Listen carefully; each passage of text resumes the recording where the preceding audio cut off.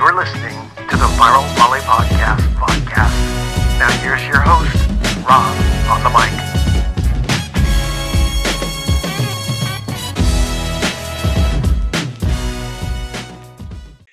Hey, good day, everyone. I'm Rob Speraw of College Volleyball Weekly, and we've got a pre-2023 episode of College Volleyball Weekly. It's a special edition because we've got a bunch of coaching changes that have occurred in just the last few months, and I could not be prouder to announce one of those changes was friend and a long-time coach in the game, John Hawks. So many different positions that I've seen you in, but I'm excited to see that you've landed your first head coach position in the MIVA, not in the conference that I normally work in, with Loyola University, a powerhouse in the Midwest. John, thanks for joining me today. Absolutely. I appreciate you having me. That was quite the introduction, and glad you're back at it and getting this men's volleyball thing going again. It's great. Well, I thought I'd start with a good warm-up question for you, but, it's kind of on the silly side, but how was it like playing with Mark Prescio, longtime Hawaii legend and volleyball superstar? Oh God, Mark the Body Prescio. Yeah, it was super fun. I mean, obviously, Mark and I grew up from essentially kindergarten together, so yeah, he was real fun to play with. Obviously, a great talent. A pretty medium blocker. I think he thinks he's a better blocker than he was, but a fantastic arm and a ultra competitor. But yeah, just had a blast with him, obviously, for a long time. So, well, all great friends. That's why we can have this fun and banter about. I mean, having the blessed opportunity to travel alongside you guys for a few years. Some of the greatest entertainment that I've had in my entire life. Yeah, that bench is, I think, with like Speraw, myself, Prescio, and Matt Boyce, who might be one of the funnier guys out there too. I mean, it was just constant laughing. So it was some good memories. Oh, no doubt. Well, let's start with your Loyola position. Can you describe for our viewers and listeners your timeline and thought process in leading to your first men's D1-2 head coach position there? I guess we have to go back to the Final Four last year. So I'm at UCLA. We're hosting the conference tournament, and then we hosted the national championship. So during the national championship, I'm trying to go back. So I got an email from Holly Strauss O'Brien, who's the SWA here at Loyola, and she texted me and actually sent me an email and asked me if I was interested in the position. And so I immediately got back to her and said, yeah, I'm a little busy right now with tournament, but we certainly happy to talk. And she, was saying she was coming out to the tournament to watch, and her husband, Tim O'Brien's the MIVA commissioner. So he was out there on the championship committee, and I got a chance to talk to him, and I just started asking questions about with people that I know and I trust, and just kind of asking about the program and tell me their thoughts and what do they know, what happened. And I think I wasn't looking to leave UCLA. It wasn't anything I ever sought out. But the more I thought about it, the more of the opportunity to get my family back to the Midwest. My wife's from Cleveland. She went to college in Chicago and has all her best friends that live here. Talked to her, and she obviously got really excited about the potential move. But to be able to, have an opportunity at a program that has such a great tradition, those opportunities don't come around that often. So, yeah, I think just that whole process and we ended up losing in the semis, and I go back to the hotel. I lost my voice. So I went back to the arena for the second match, and it was the Hawaii match, and Hawaii Ball State, and Holly was up in the stands, and I just went and sat and chatted with her for a couple hours while that match was going on. And essentially it was like this interview, I guess. And got on the phone the next morning with Steve Watson, the AD here, and talked with Steve for probably an hour. I couldn't speak. My voice was bad. So it was like, it was interesting. And I'm like, okay, there's no way I'm getting this job. But yeah, here we are a couple weeks later, and I get asked to take the position. And it was, yeah, I mean, just a whirlwind, and I could go through the rest of it, but trying to get your kids out of school and thinking about a potential new city and where we're going to live and where we're going to buy a house. And, you know, you can't get your kids in school till you know where you're going to live. I mean, it was just, and trying to hire a staff and get to know the new guys. I mean, it was all the while trying to finish up my job at UCLA. So it was quite a whirlwind for sure. Yeah, I can only imagine. Well, you know, the Demi Moore appeal to the scratchy voice is probably what tilted the scales in your favor. Maybe. Well, so that's a pretty quick timeline, because the MPSF tournament was the last week of April, and you're sitting down after your semifinal match, and that was May 3rd, 4th. So I think I was official. I think I was offered the job, I want to say like May 20-something, 25th. And then on June 1st was my first day on campus. And then I stayed at UCLA through June 9th was the graduation day. So I felt like being there for those student athletes that I helped bring into that program. It was important that I was there for them when they graduated. So we had a big class that time, and I was proud of those guys, and you know, it was a sad era, but you know, I think the day before we told the UCLA guys that I was taking this position, and I met with the whole team, and I just have a genuine love for that program and all those guys. Just got a nice text from Eric last night. That's Eric McHenry for all you wonder. Yeah. So that was nice. Just saying that just he misses me, and you know, I like I said, I just have a genuine love for all those guys. I can imagine your contact list, because knowing you as long as I have, I mean, you connect with all your players, and it's beyond just as a athlete. It is definitely as the person. So I know you probably got, probably got a Kardashian type following on your contact list, like 3 million. I wouldn't say it's quite that big, but you're right. I mean, I think that's an important part of it is I think as I've gotten older, I've learned that the important things are those things of that relationship. And I have kids now, and it's changed me as a coach, I think, for the better. And I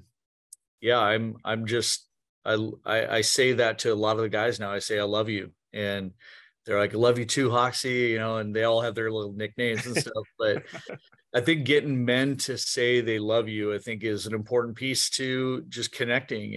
And I just pour my heart and soul into these guys, and I hope that they give that back, and most of them do. And that I think has just a lot to do with my coaching style. Yeah.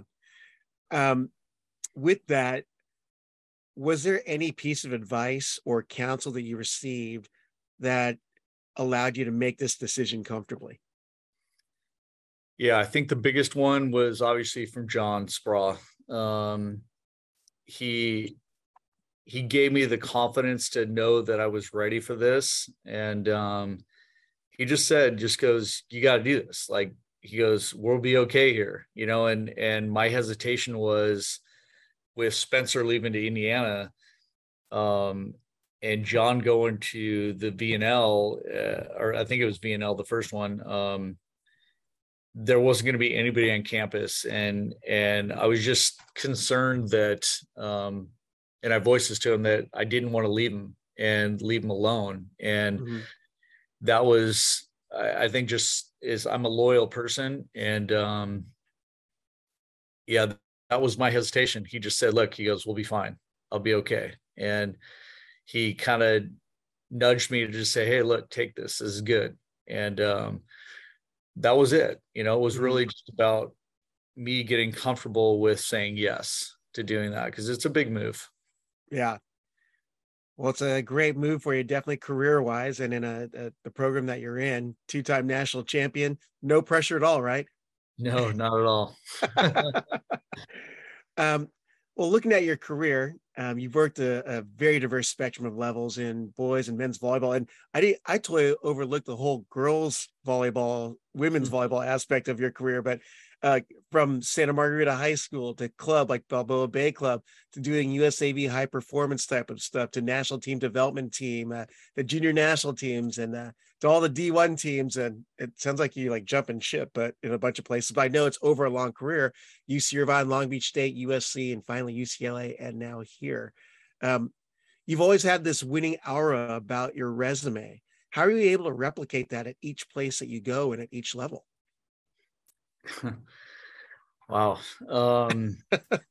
I think having that many positions and that, so just means that I'm old. So no, I've left for each position I've had, and I could go back, and we don't have time for all this, but I've had very good reasons for why I was making a move that I was making. And some of them are personal, but most of them are just like different opportunities and different challenges. And I think that to answer your question about how do I replicate the success, I'm true to who I am. And I think if anybody knows me, they know that I coach with my heart on my sleeve, and exactly how I'm feeling. I'm open and honest and direct about communication and where guys stand with me and on the team. And I think I just go into it with this idea of playing, and it really is synonymous with the mission of Loyola University, which is be a person for others. And I think that's when I saw that and I heard that mission, I think it was really natural for me to want to be here, because it's how I coach. And I think I take that same philosophy to every single team, is about being selfless and playing hard for the guy next to you. And, if you're thinking of yourself in any moment, then we're not in a place where we need to be. So all of our training, every team I've been with, we just focus on playing super hard for the guy next to you. And I think the team sort of take on my makeup a little bit, which is, a little bit more like passion, intensity especially on the defensive side. But yeah, I think I try to stay as current as I possibly can in the game, and try to innovate a little bit as much as I can. And I think that brings out that excitement in the guys too. So yeah, I think that's the best way I can probably describe it, Rob. Yep. Yeah. Well, the next question I have for you is, based on all that experience, what are some of the key takeaways that you bring into this position that will probably be influential in establishing the core of what's this next season of Loyola? Yeah. Key takeaways from like previous programs that I've been at. Yeah. Yeah. I think first and foremost, when I first started with John at Irvine, I was coaching club, and yeah, I had some success there. And John hired me thinking I was a teacher, and not knowing that, he thought I had a full-time job and I wouldn't take it. And we were talking for a few minutes, and he goes, "Hey, do you want to work here?" The salary that Mark Fresno and I split is embarrassing. But we both had full-time jobs, and John says, "Hey, I got a budget of $15,000." And, so Mark and I both made $7,500, and we'd work our full-time job, and then we'd show up to practice. And I think just the first thing, just going from, club in high school to coaching college, I realized that, wow, okay, I can do this. And then I go to SC, and I go from a very public school, small budget, to to USC, which is essentially no budget and football team, and coming off the Reggie Bush era, and Pete Carroll's there, and it was just really exciting for me. I guess it was on a bigger stage, but the team, so we took that team and brought in some terrific recruits that had some great success. And then I got an opportunity to go work with Alan at Long Beach, and before he took the national team job. And what I learned from Alan is the grit mentality, and I think Long Beach just has that. That fit a little bit with me. So I think at that time of my life, it was a great fit. I loved the people I worked with. Andy Reid, obviously an amazing person and coach. Alan's terrific, and he's a great friend. And at that time I learned that you can play hard and still have fun. And not to say that Irvine and SC wasn't like that, because it was, but I learned a little bit different there.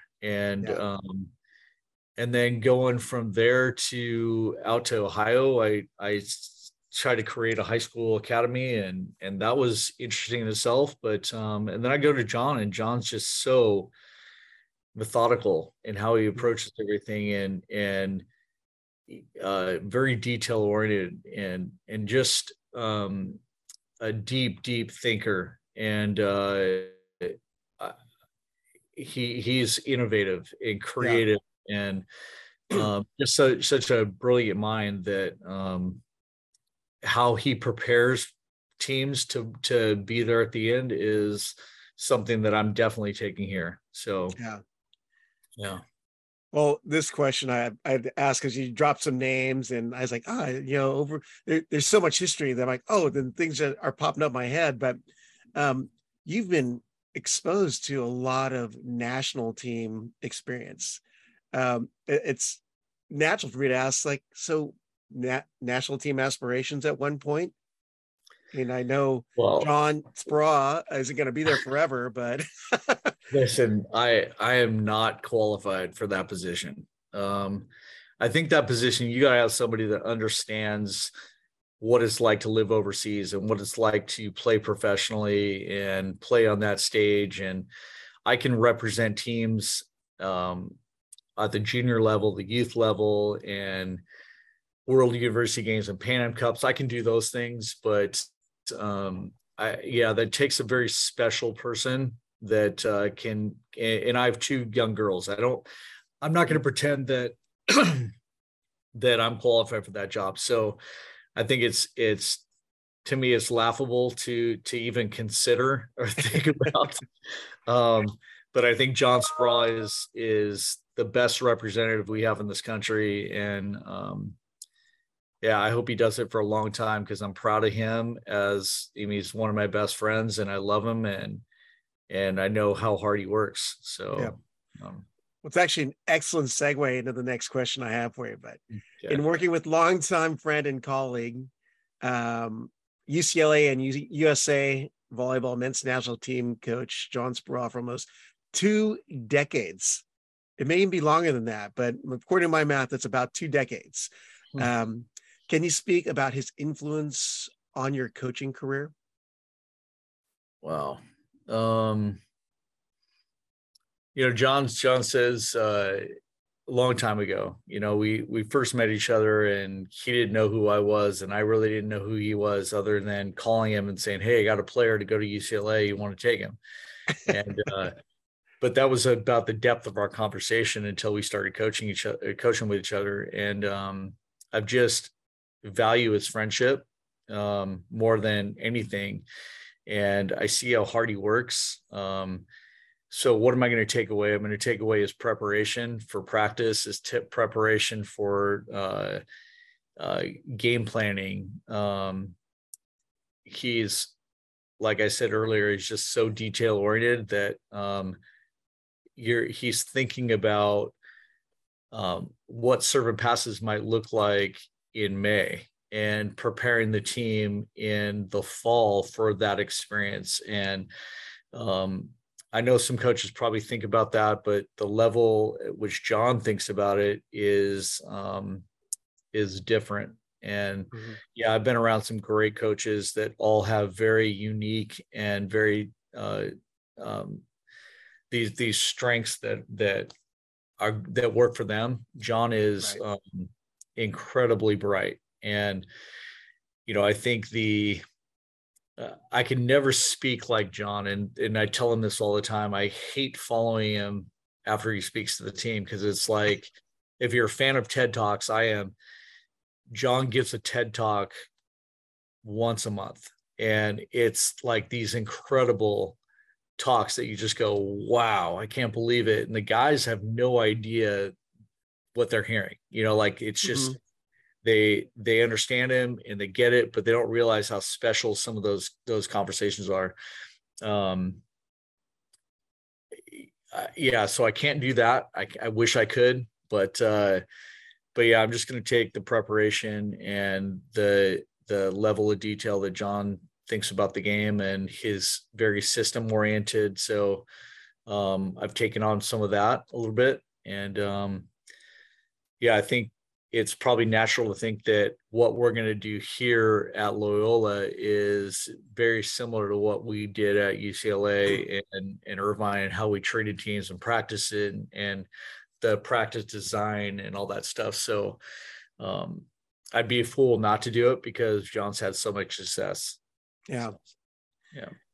It's interesting because looking at the different men's D1-2 programs you've been at, the cultures are all really different. From Irvine, which was the blue collar mentality, and the building of the 4 pillars that Jon originally came in with. I'm sure you can Google it somewhere. I know them, but I'm not going to say them and go into detail here. And then they jump over to versus USC and Long Beach, and then back to UCLA, and meeting the most current team of the UCLA guys, even the Mike Ma'a and Christian Hessenauer guys. There's like a different culture there than there was versus the UC Irvine guys of the mid 2000s, early to mid 2000s. So how have you been able to adapt to each one of those cultures and kind of be within that coaching system? I caught you off guard there. So yeah, yeah, you didn't prep me with that question, Rob. Come on. I think so.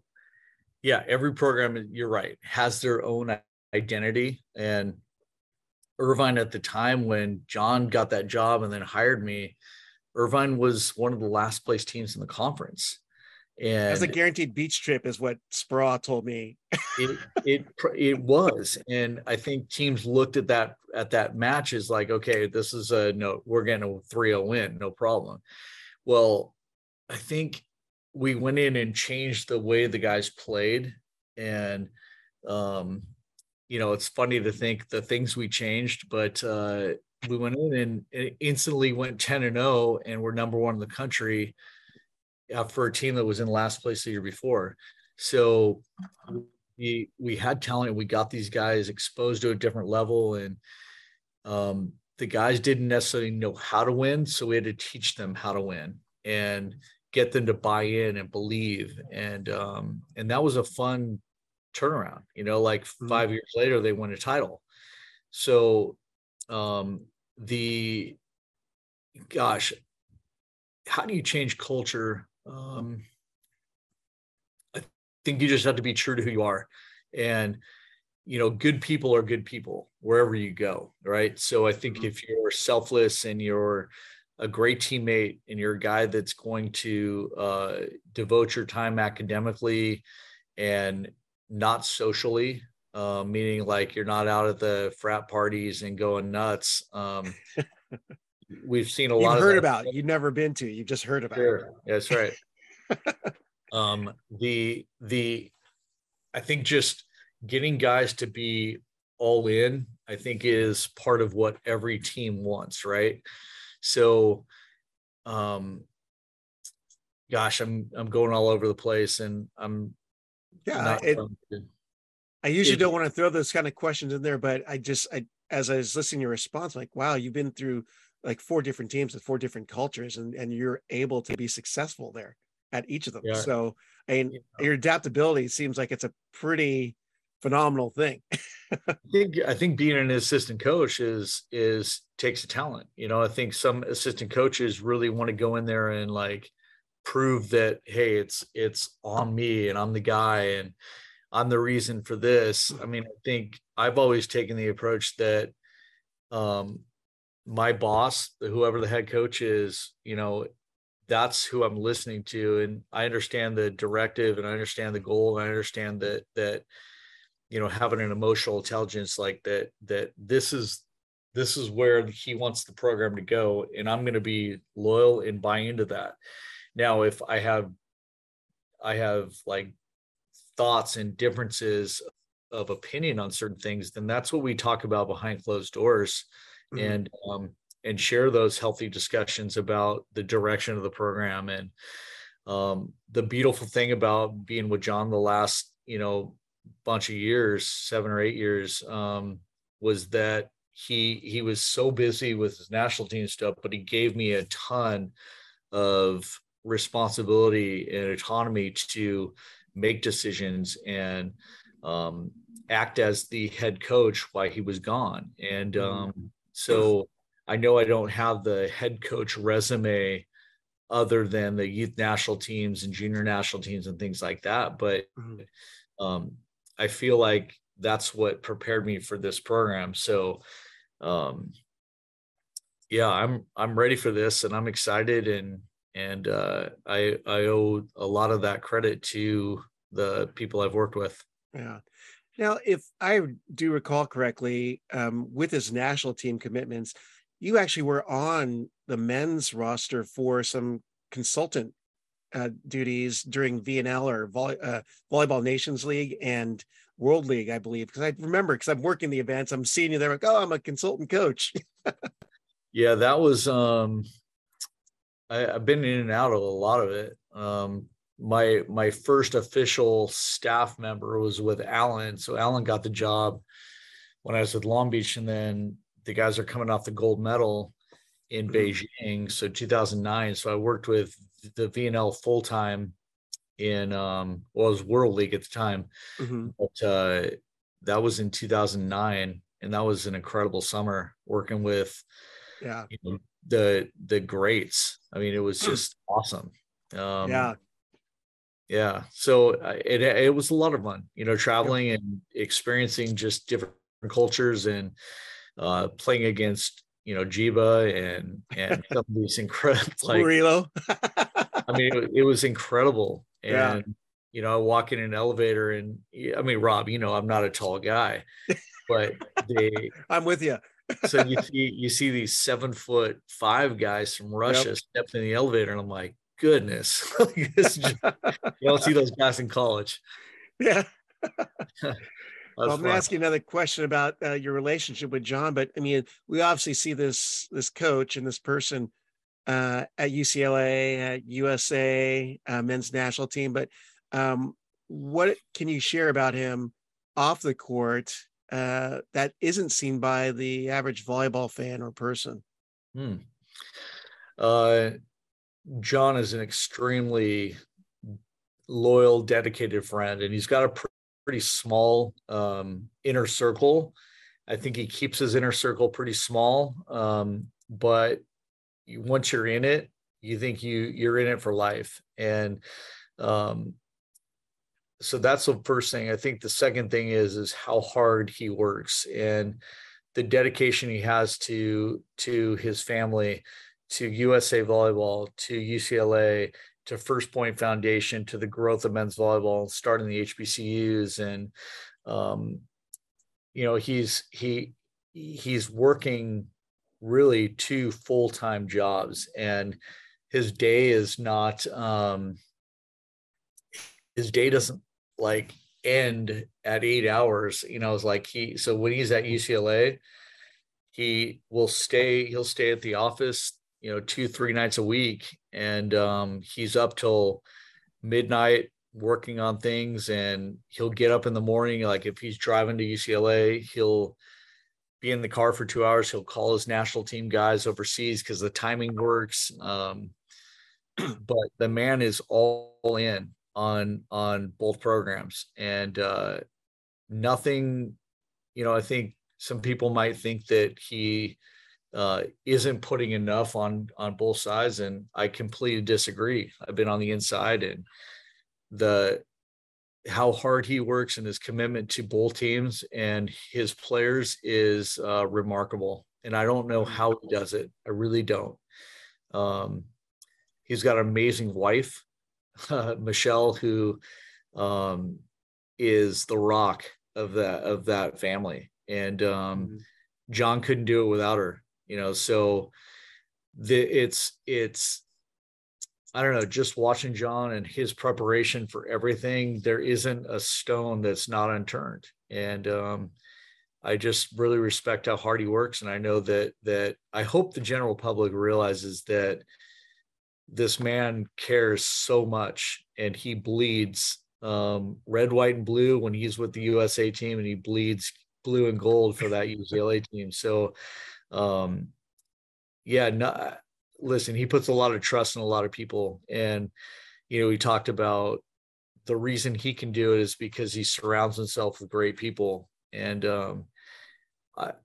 I'm humble, that I got a chance to work with him. And I know that, with the USA team, with Mike Wall and Furbringer and Andrea Becker and the, Brian Thornton and the amazing staffs that he's had along the way. He couldn't do it without that support system. So,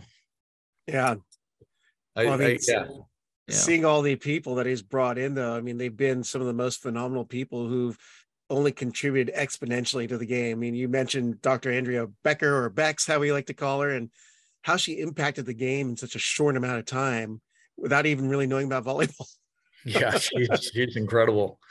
That's like, I go to the ABC convention and I'd pay that just to go listen to her talk. And, last year she was with us with our UCLA team, and I got a chance to sit in the hotel lobbies with her for hours, just listening to her talk about her approach and the mental side of the game. And I just am so lucky that I've been surrounded by people like her. And even the Pan Am teams I've coached with Rick McLachlin, and I've just been surrounded by just tremendous people, and I've been so blessed and lucky. And I'm happy to still call them all friends. Yeah.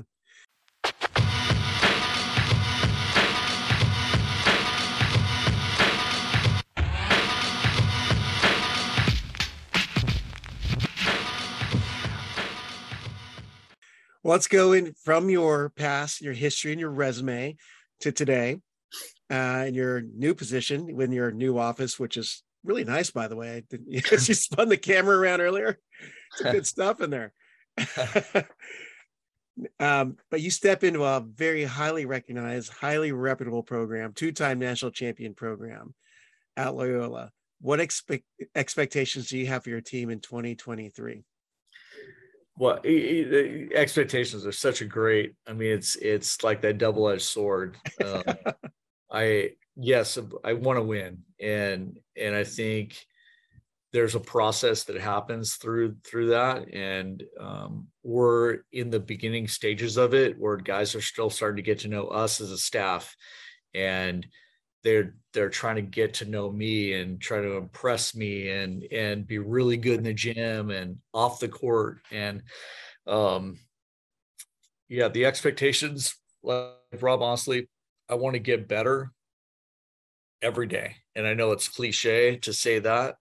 And I think if we can do that stuff and we can add all those little tiny things up, then it will add up to a big thing. And there's no guarantee that we'll be there at the end, but I think the guarantee, Rob, is that we're going to fight like mad to be there. And we're going to do everything we possibly can to put ourselves in a position to win conference tournaments and get to the Final Fours and put ourselves in a position to win championships like they did in 14 and 15. It's doable. I think every program has their thought about what they want to accomplish in the season. And for us, it's definitely go out there and represent ourselves to the best we can, and put ourselves in a position to be able to compete for national championships. Yeah. Well, in the short amount of time that you've been on staff now, you've been able to assemble a highly talented and reputable staff in former Pepperdine assistant Scott Kevorkian, mastermind of the UMO powerhouse in the Conference Carolinas, Alihi Keohohu. I butchered his name, and I've been like bragging that I love saying his name. And a volunteer assistant whom a lot of people are very familiar with, two-time national champion from Loyola and former USA men's national team member, Thomas Jeschke, who, congratulations, just finished his bachelor's degree, I found out, in finance. Right. Yeah. But how did you do that? And share a little bit about each of the guys and how you came across bringing them on board. Is it breaking news that Thomas is a former men's national team player? I think it might be. I just assumed that he wasn't going to be. Okay. Yeah, I don't think that's okay. Not former then. I take that back. Yeah. And maybe this is a conversation with Thomas. I'm going to probably stay out of this, but okay. So hiring a staff, I think is exactly like recruiting, so I was going through this process and I'm like trying to discover, okay, I know all the things I can do. And I've done probably everything that there is from a responsibility standpoint. So what are the things that I need to give up? And so I went through that process of figuring out my strengths, my personality, what my weaknesses are, and how I can best get people on staff that can fill that void, or enhance, what I do. Right. So, Scott Kevorkian obviously won 2 national championships at Irvine. I coached him on the junior national teams. I'm very familiar with him as a person. I know his family really well. I recruited him, not to Irvine, but I recruited him at different universities. And I just know the value that he brings as a person. And I want him, like, he connects so well with kids. And that was to me a no-brainer. And then I did a lot of research on Alihi. I know a lot of people that know him. So I talked to them. I asked them who he was, like, what's his personality. And one of the comments that Theo made, Theo played with him at Northridge, said that once you're tight with Alihi, he'll be a friend for life. And I talked to Lee. I went through that whole process of just kind of interviewing guys. I talked to about 30 different coaches. Wow. And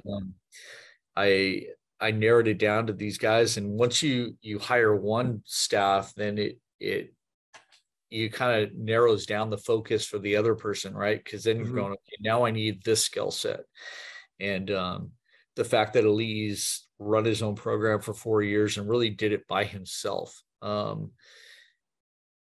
it was to me so impressive, and the level that he got his teams to play at. And now that I've gotten to know him, I've been working in the gym with these guys for the last month, and I'm just so impressed with who they are as people. And then you add Thomas to the mix. Alihi knew Thomas. I've known of Thomas, and obviously I've heard about Thomas, and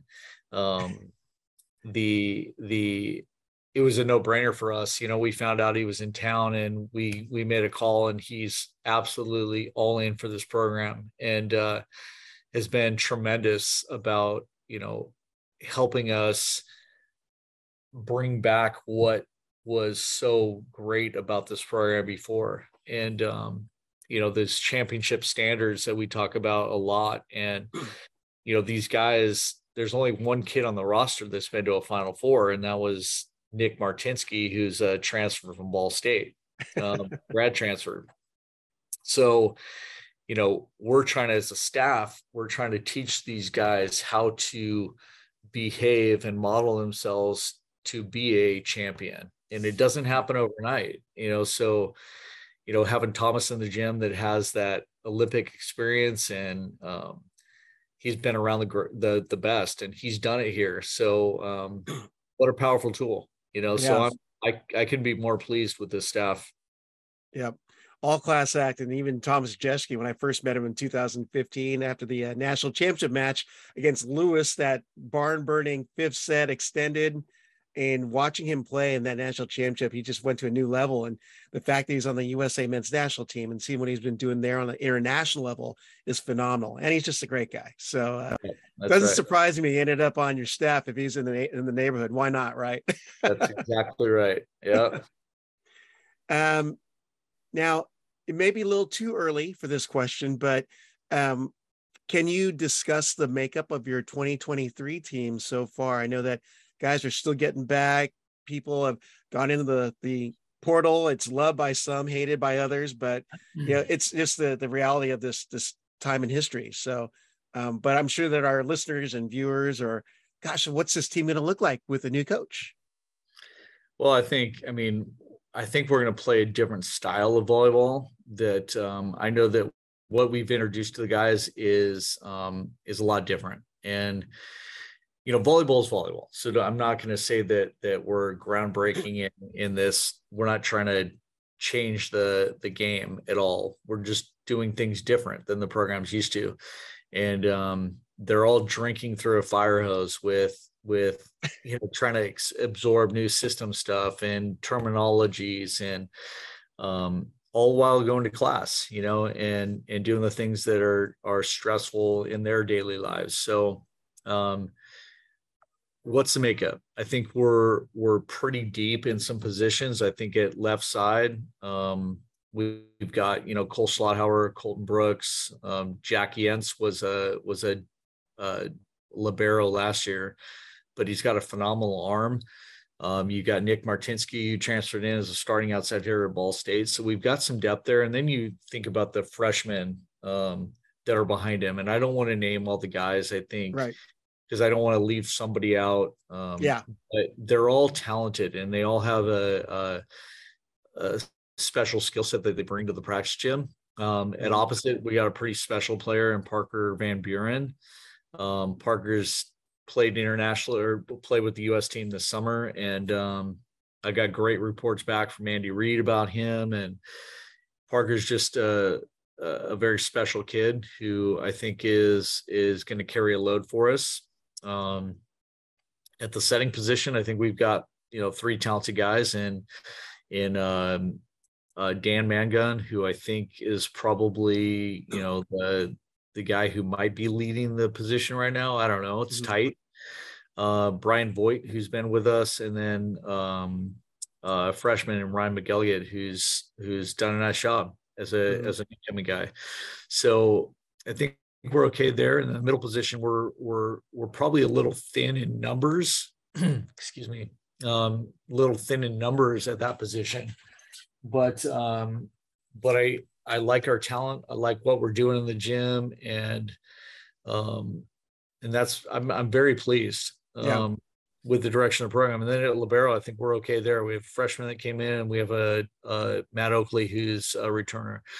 So I think that the depth, if our team is good because they're challenging our guys daily, we're going to play, as I described earlier, we're going to play selfless and hard, and we're going to give teams fits. That's for sure. Because we're not going to roll over. That's not who I am. And I think what we're going to be about is about competing really, really hard, having a lot of fun in this gym, and playing for each other. And I think that good things can happen when you do all 3.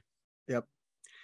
Now, in regards to competition, we got to ask this one, but I have to share a little story because I've been talking with you last week. There seems to be a very special relationship with other coaches in the MIVA. You'd mentioned a golf tournament you played in, but what is, I know you know what I'm talking about, but I just thought it was funny. But what's the relationship like with the other coaches, even with the Chicago rival, Dan Friend at Lewis? Yeah.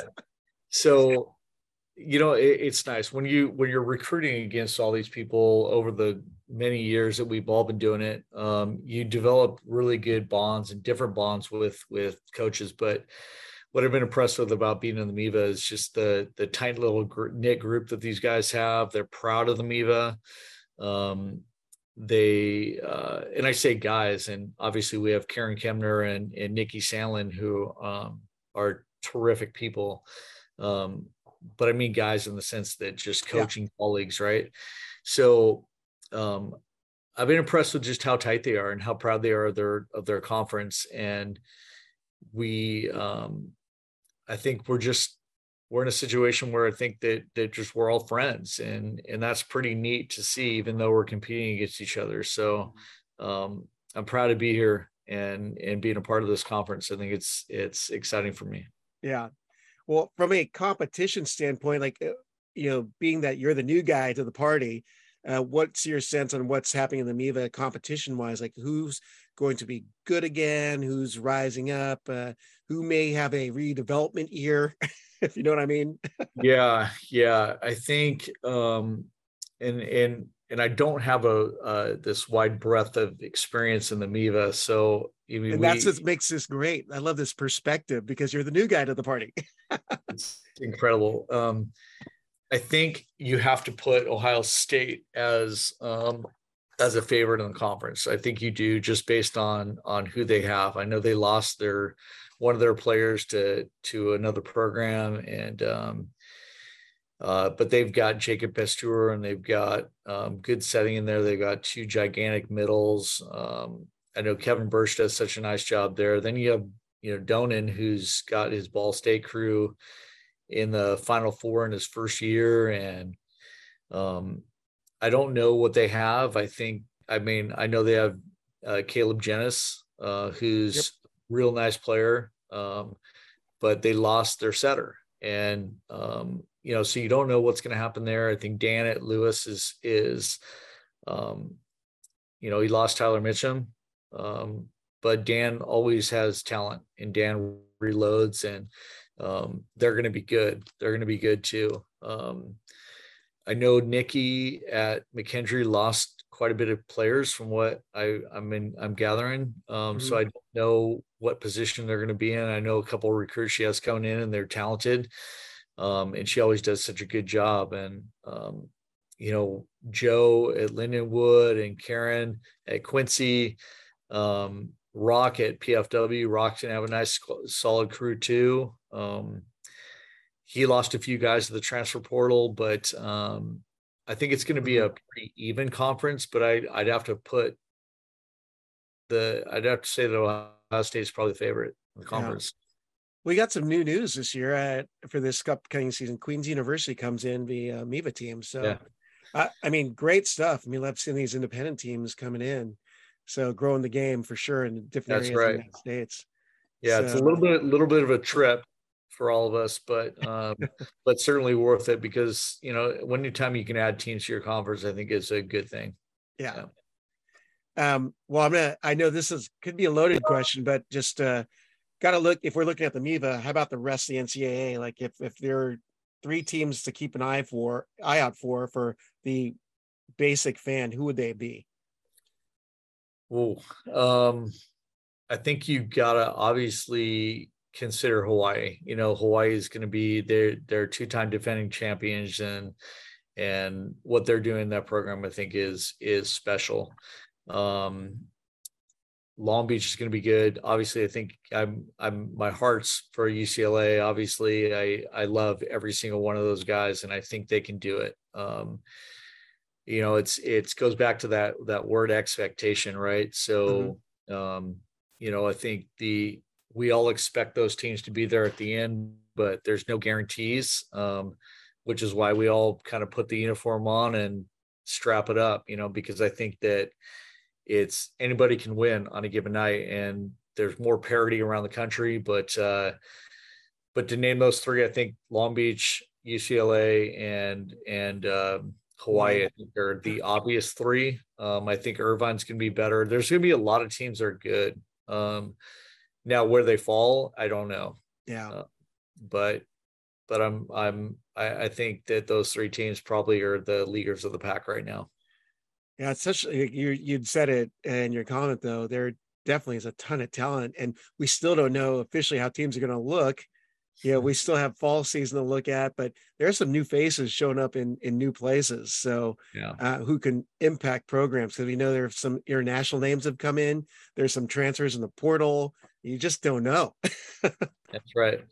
Yeah. I mean, you think Grand Canyon's going to be great. And, Matt Worley's a terrific friend of mine. And I know he's got so much pride in that program, and they're going to be a handful. They got one of the PFW transfers, Rico Wardlow in the middle. And, I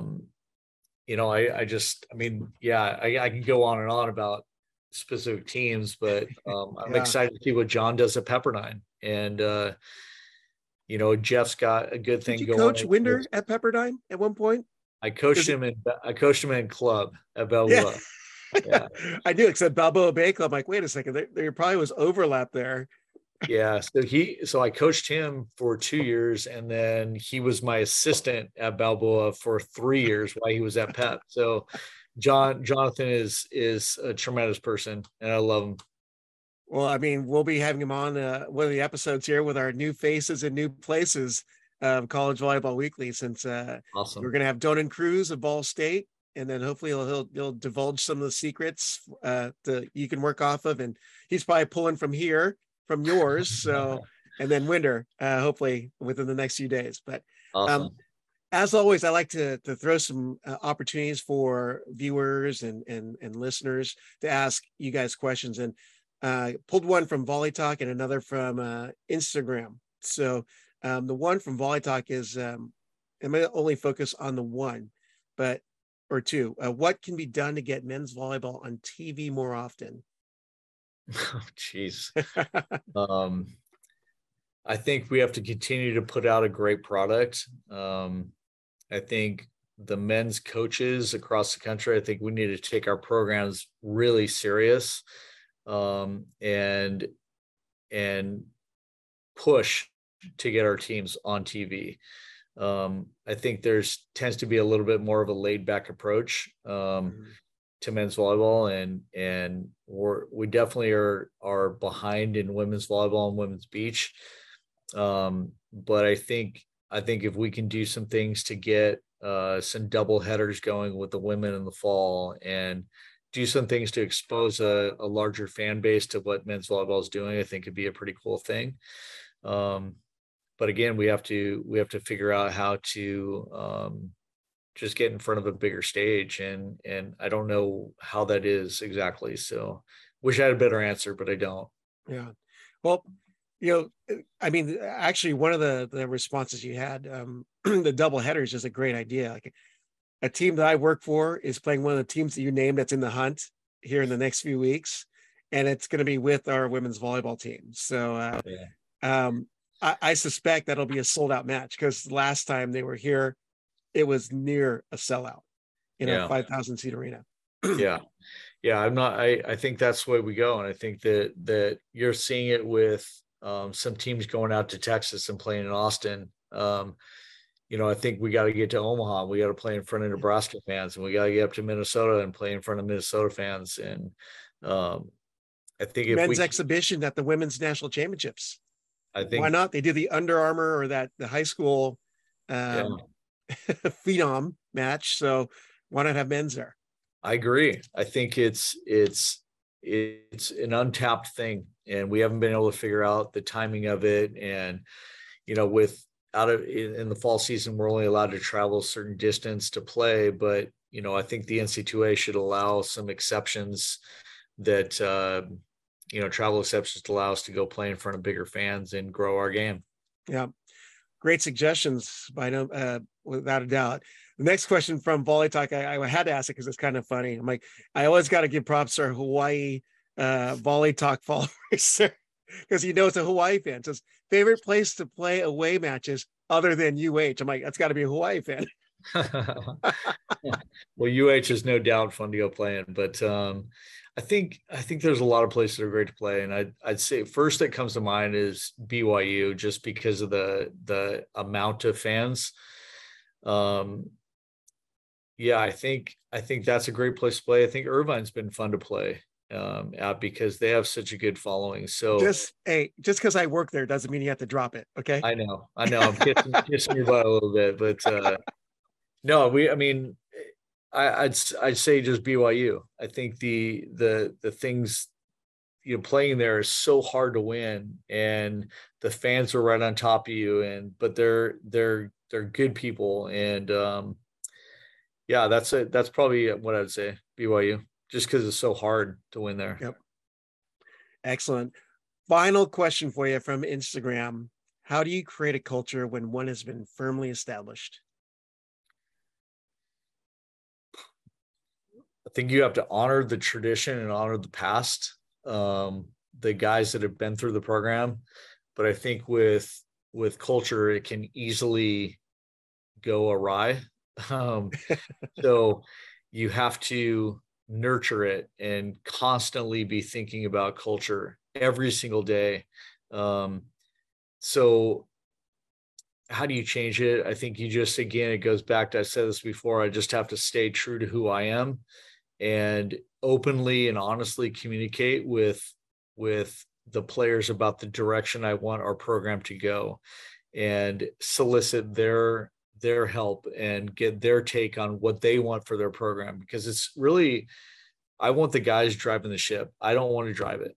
I want to facilitate, and I want to lead, and I want to give direction and make decisions when those need to be made. But I want the guys to be the driving force behind where we go. And that's through hard work and dedication in the gym and getting extra reps and pounding video and watching their nutrition and making great choices off the court. I think all of it happens because you have strong leaders within your program. And I think you have to have strong leadership on your staff to help direct and lead, have those young men learn through failure sometimes about how to direct and lead their programs. So if culture can be changed, but it has to be changed, I think, from within too, right? The players have to want to change and recognize when certain things in their past have led them down the wrong path, right? And like every program goes through it, but to answer the question again, I think it's just about really spending the time to nurture that culture and treat it, like it's, I don't know, like it's a little baby. You got to just constantly oversee it and work it. Yeah. All good stuff. I wanted to have one plug, because you did in one of your suggestions in your previous question. First Point Challenge is going to be in January, I believe the 19th and 20th in Austin, Texas. We'll be helping out with that event, and I definitely want to get some eyes on that event. One of your teams from your conference is going to be there, Lewis, Pepperdine. Oh gosh, the other two teams are escaping me. Stanford, Penn State. There you go. Yeah. So 4 solid teams, but definitely want to help out in that effort as well, because we want to get more eyes on men's volleyball, and we think that's a great showcase to do so. As details come out, I'll definitely put it out on my social and on the podcast if I have some guests on. But wanted to thank Jon for coming on, and always a great friend, and it's been great following your career, even though you've been jumping all over, well, not all over, to Ohio, back to California, and seeing all the things you've been doing for USA. It's truly an honor to call you friend and see you rise up through the ranks of collegiate men's volleyball. I appreciate you, Rob. Thanks so much for doing this. Oh, I'd love having you on. I'll have you on again for sure. So I'm looking forward to the men's season. Oh, I forgot to ask this one question though. What's going on for the fall season for the Ramblers? Anything competition wise? Yeah, we're playing. We've got a small scrimmage coming up, just a 2-team scrimmage against Dominican University, a local team. It's funny, where my wife went to college. So we're going to have a lot of fans there. But that'll be fun to get started at the end of the month. And then we have PFW. We're in a tournament there against Ohio State and a few others. We're at Lewis in a tournament there. And then we're doing an alumni event. And we've got a big crew that's coming out for this, because I think I'm excited to get to meet the alumni. Some of them for the first time. I've played golf with a bunch of them. got to hear their take on the direction they want to see the program. And yeah, I'm just excited to meet a bunch of them. And that's going to wrap up our fall. Awesome. Well, again, John Hawks, head coach, Loyola University of Chicago. Looking forward to season 1 here, and a special thanks to our volley talkers and Instagrammers for their questions, and looking forward to see what comes up here in 2023.